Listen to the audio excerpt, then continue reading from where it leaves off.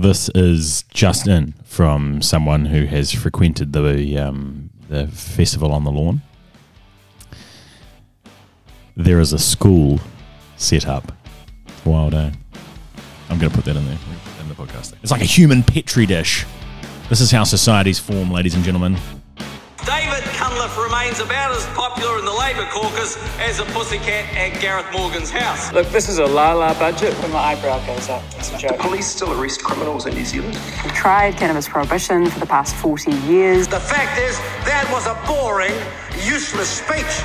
Zip it, sweetie, I'm getting there. Mr. Speaker, they say a week is a long time in politics.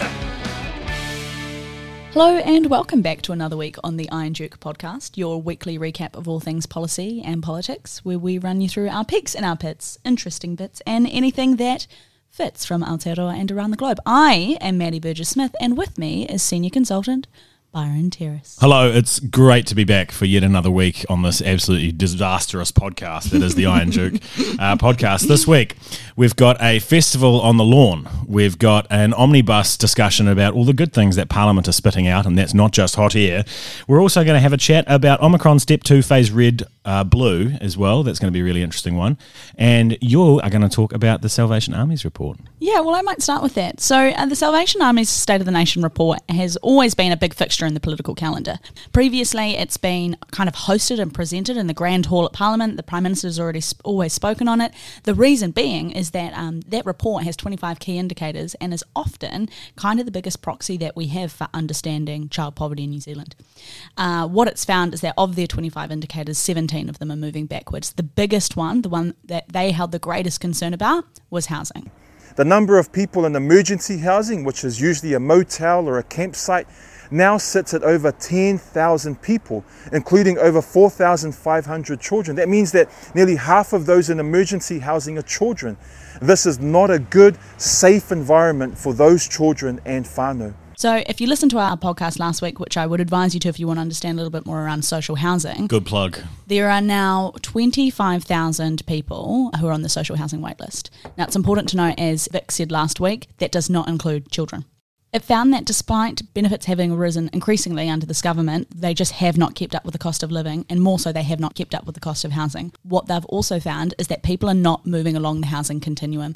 So the people who are in those emergency housing facilities, who are supposed to be there for no longer than 12 weeks, are now making those places into permanent residence because there is nowhere for them to move into. In the same way that we just don't have rental accommodation becoming available because people can't afford to be getting into their first house. Now they went ahead and they labelled this as a housing catastrophe. They said that, housing crisis has been overused. The government and the public are becoming desensitised to talking about the housing crisis. So we need a new brand for the housing crisis. We've rebranded to a catastrophe.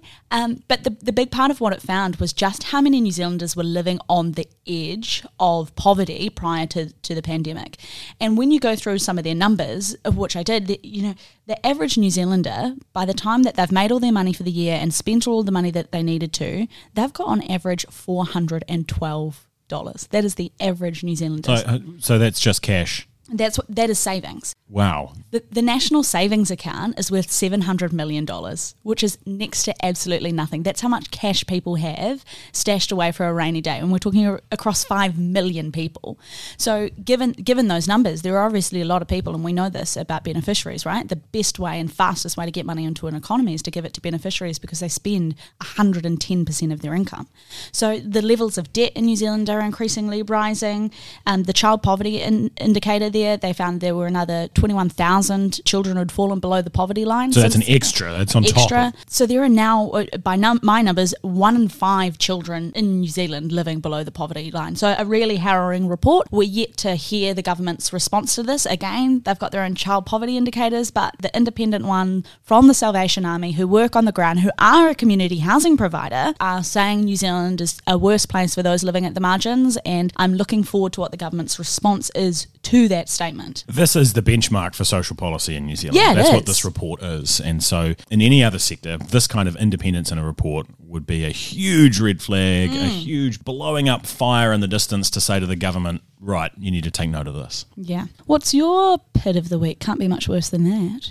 Well, if you're the Parliament lawn, it is far worse than that. So one thing that I've really become worried about is the commentary on both sides and inflammatory language about the festival on the lawn, the parliamentary dock camping ground that is the Freedom Convoy protest. It's causing major disruption. There are over 450 vehicles that are parked on Molesworth Street, Bunny Street, in and around that precinct, and there has been some quite threatening behaviour to locals. That is awful. That is terrible.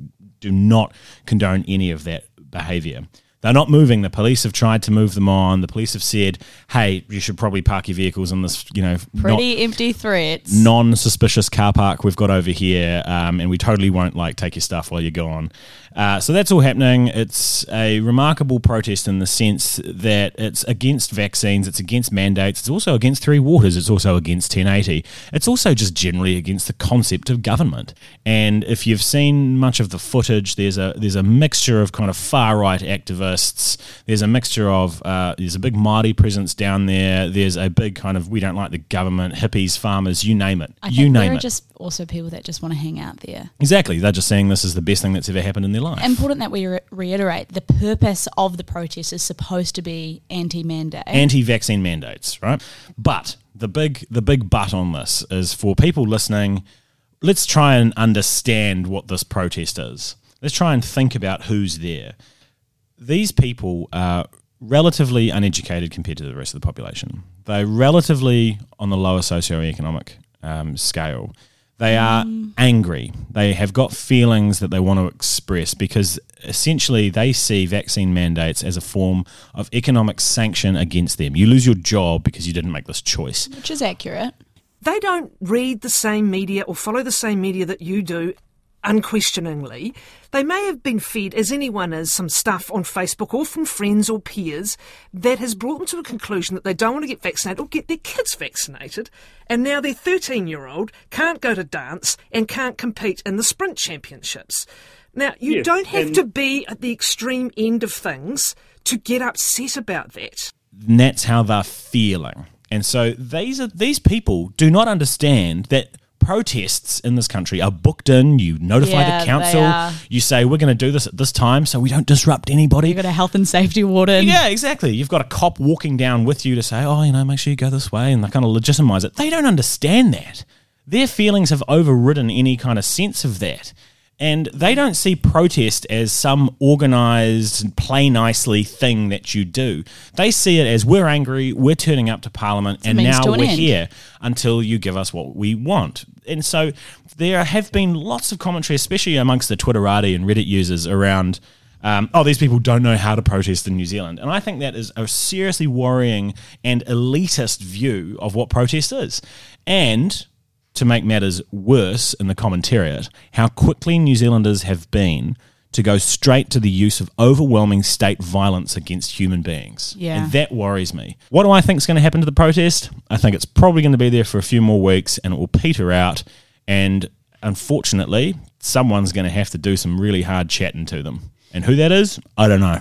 There's calls for the rise of the Grey Knight, Winston Peters. Interesting to watch what's happening in Canada. Now, over there, that protest has been going on for a month. Justin Trudeau has called to remove the insurance on all these vehicles so that they're now illegal to drive them, so that they can just immediately be impounded, seizing crowd funding sites. He's just shutting them down and slapping terrorism legislation on top of it. He's enacted legislation that has only been used 3 times during war, the First World War and Second World War, and then again during a major cyclone. That's what the kind of level of emergency is over there. I hope we don't change our protest laws just so the government can justify the use of state violence against human beings.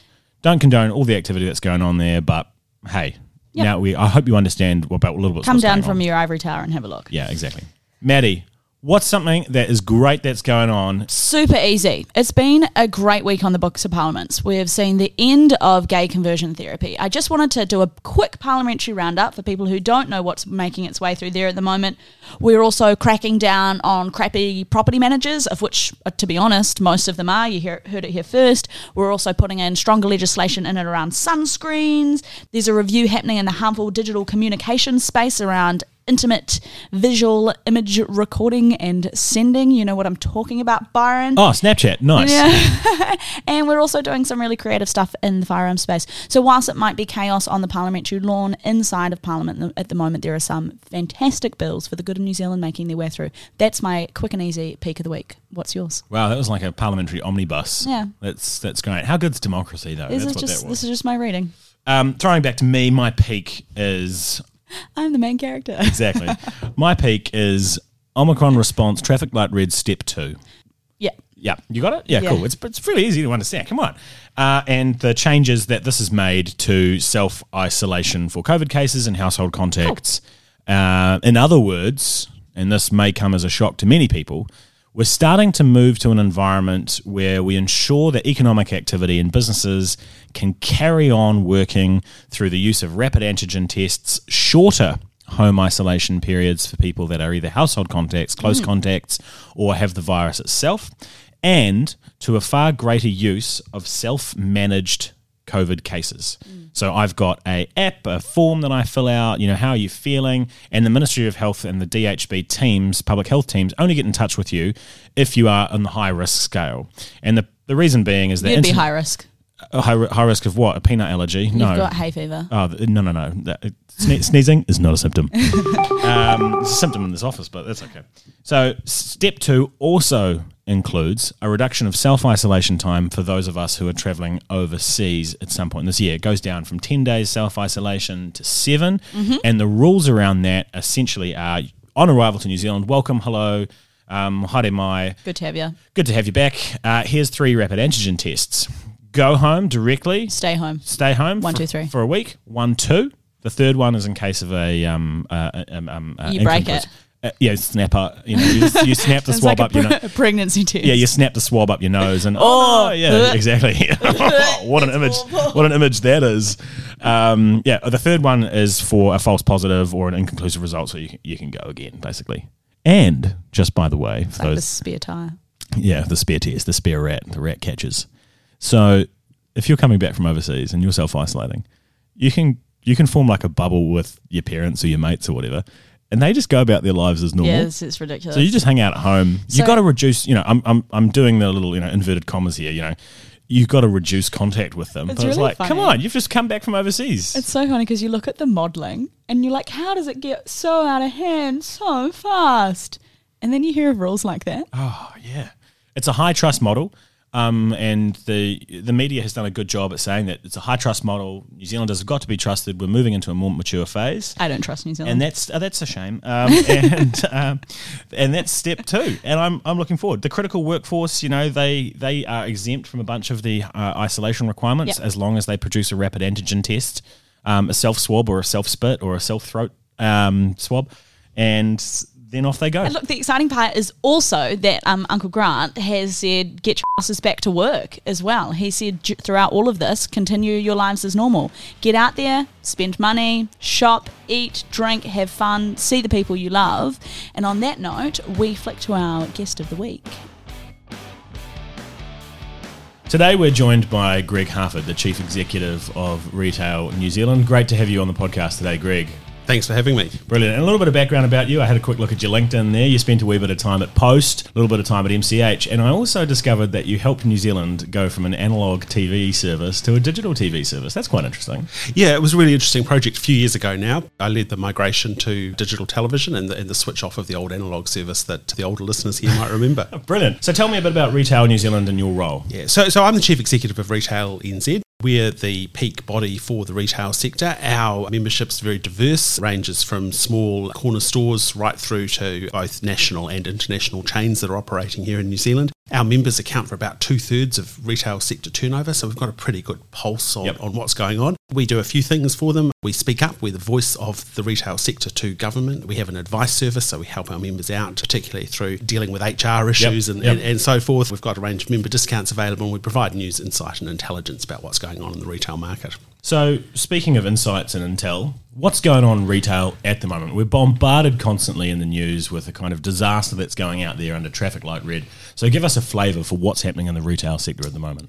Well, it's pretty grim out there, to be honest with you. We've obviously had nearly 2 years of COVID emergencies. We've had lockdowns. We've come out of lockdowns. There's been a bit of a yo-yo in spending.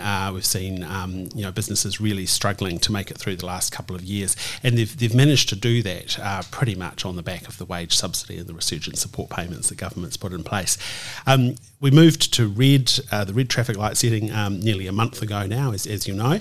And for retail, in some ways, that's good news because they're allowed to continue to have their doors open to the public. There's no restrictions on what they can sell. So the problem is that customers are really scared about going out to the shops. There are lots of people, particularly in Wellington and Auckland, where you've got office workers sent off to work from home rather than coming into the cities, and that means that they're not out spending at lunchtime, they're not buying lunch, they're not doing a little bit of shopping on the side. Maddie, do you know anything about shopping on the side? I shop on the front. It's not on the side. I shop straight down the centre at lunch hour.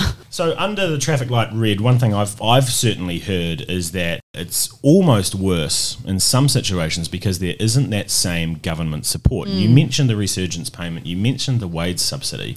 So is there any support that's still lingering or has it all gone away? There's very little support that's left. There is some funding to help employees or help pay for the wages of employees who need to isolate. That is still available, but there is no broader support available from government to help those businesses that have just got no customers and have got no foot traffic and have got no business coming through the doors. And it really is dire out there. 59% of our members are telling us this week they may not survive the next 12 months or they're not confident that they'll survive. That's a huge number of businesses and potentially a huge number of employees who are affected. We're calling on government to reintroduce the wage subsidy and bring back the resurgent support payment because it is actually the thing that has stopped businesses from tipping over the edge over the last 2 years, and we need that back in place to help support retail. 59%, that's massive. What else have you seen in terms of support around businesses that have had to pivot digitally? How are people doing business differently in light of this new COVID world? Yeah, it's a good question. I mean, we've certainly seen a really big swing towards online trading in the retail space. That really began in earnest with the original move to level 3. At that point, we saw the volume of online sales pretty much double, and I think it's pretty much stayed at that level ever since then. We're not going back to where we were. So we've seen lots of businesses that might not have had a digital presence previously set up a website or set up some sort of way of trading online. There's different things you can do with social media or a website. Yeah, just engaging in e-commerce more broadly. Yeah, but we've definitely seen a big jump up in engagement in that space. That's key, obviously, to helping those businesses make it through. The challenge, of course, is that online shopping tends to be a lot more transactional. And shopping ultimately is a social pastime. It's something we love to do with our friends and family. We like to get out, we like to go to the shops, see what's about, pick up a few things, and of course that all becomes much harder online. So is this move to online, coupled with people staying at home, coupled with 59% of businesses saying that they're going to struggle this year, is that having an effect on cities, CBDs, vibrancy of our communities? Retail, along with hospitality, are the beating heart of communities, and we need thriving and vibrant high streets in order to have great places to live, essentially. But what we've seen, I think, is, Auckland and Wellington in particular, but also some other centres, becoming almost ghost towns. And you couple that with other things that are going on. Here in Wellington, for example, let's get Wellington moving, and that's going to gut the town further. Businesses are not committing to long-term leases because they are really worried about the disruption that's going to cause and the fact that it's going to drive customers away and out to suburban shopping malls. There's nowhere for them to park. It's that simple. I guess I've got a couple of questions around what does the future of retail look like? And I'm asking this question as we see Amazon arrive on our shores, these giant big multinationals that just outstrip us competitively in terms of price, and they can get here pretty quick. What do those operators mean for retail? Retailers in New Zealand have been facing down the threat of international competition ever since the internet really came on stream 20 odd years ago now. They're used to competing. What we've seen over the last 10, 15 years has been retailers really responding to the threat of those online businesses. Prices, despite the fact that there's been huge pressure on costs over a long period of time, prices really haven't moved in the market until now. A lot of that is to do with the threat of online competition. We've seen sales periods like Black Friday and Singles Day creep into the market, not for any reason other than the fact that Kiwi customers are seeing the deals being advertised online and Kiwi retailers have to respond. Black Friday's insane. What is that? And it's come from nowhere. 8 or 9 years ago, I don't think I'd ever heard of Black Friday, yet all of a sudden it's the biggest shopping day in the calendar almost here in New Zealand. From a consumer's perspective, that's awesome. Obviously, from a business point of view, it puts extra pressure on and means that people have got to be nimble. And the problem, I guess, with businesses like Amazon as they come into the market is just that their scale is so enormous. Massive. That they've got great supply of products, and that is going to make it hard for businesses to continue to compete. But I think they will be looking to sharpen up their act. They'll be looking to put in place same-day delivery, really improve their supply chains to take account of that. And we will undoubtedly see more online shopping as the years go by. How do we ensure the vibrancy of the high street sticks around? Is it a big plan? Is it let it happen? Is it a few leaders trying to pave the way? In your view, what is the best way to go about that? And what is retail's role in all of that? Retail is ultimately there to service customers, and retailers will be in the places that customers want to go. And the things that are driving customer shopping habits are things like the convenience and ease of getting there, the convenience and ease of finding car parks, the cost of that parking, whether you've got everything in one place. There is a potentially good future for retail in CBDs, but you're not going to achieve that, I think, with great sort of grand Soviet-style plans about how things should look. There's a real risk, I think, that sometimes that decision makers in councils get very excited about sort of utopian visions of how things might look. Designers will draw up these pictures of beautiful streets with no traffic in them. But the reality is, and I think Wellington is a really good example, if you look at that city, the reality is most people don't shop in the central city now. If you're a family living in the suburbs of Wellington, you're far more likely to drive out to Queensgate or Porirua, where parking is free and easy to get. The reality is we're going to make it easy for customers and actually be listening to their voices, and that's really the thing that retailers are doing all the time. The risk, I think, for town centre is that if retail is all pushed out of towns and into those suburban shopping malls, we will lose the vibrancy of the high street.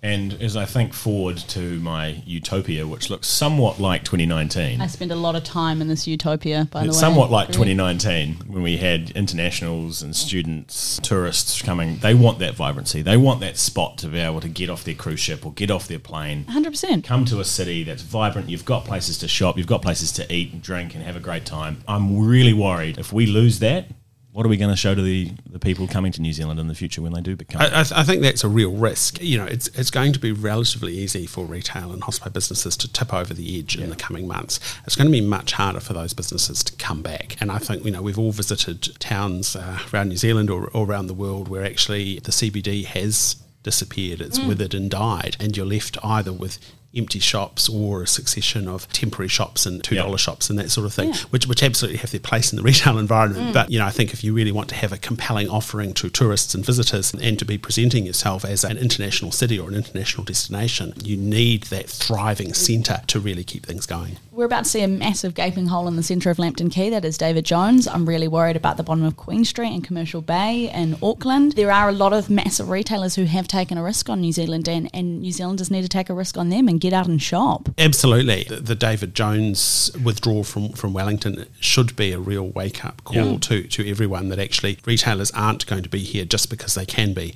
They will only be here if they are really supported by customers, and that means having stores in the right place and having customers be able to get to them easily. Awesome. Hey, Greg, thank you so much for that conversation and very valuable takeaways just for listeners alone. As is usual on the podcast, we're going to finish off with a quick hot or not. Now, how this works is we will give you a topical scenario from the last 7 days. If you like it, say hot. If you don't, say not. Byron, take it away. Cruise ships. Definitely hot. Yes. Omicron, traffic light red, step 2. Not. And last one, self-isolation for Kiwis returning from Australia. Really hot and really overdue. Brilliant. I've got hot cross buns for sale in February. Are they? They are. Good God. Of course they are, and they're hot because customers like them. Yes. Exactly. Day 9 of Rhythm in Parliament. Not.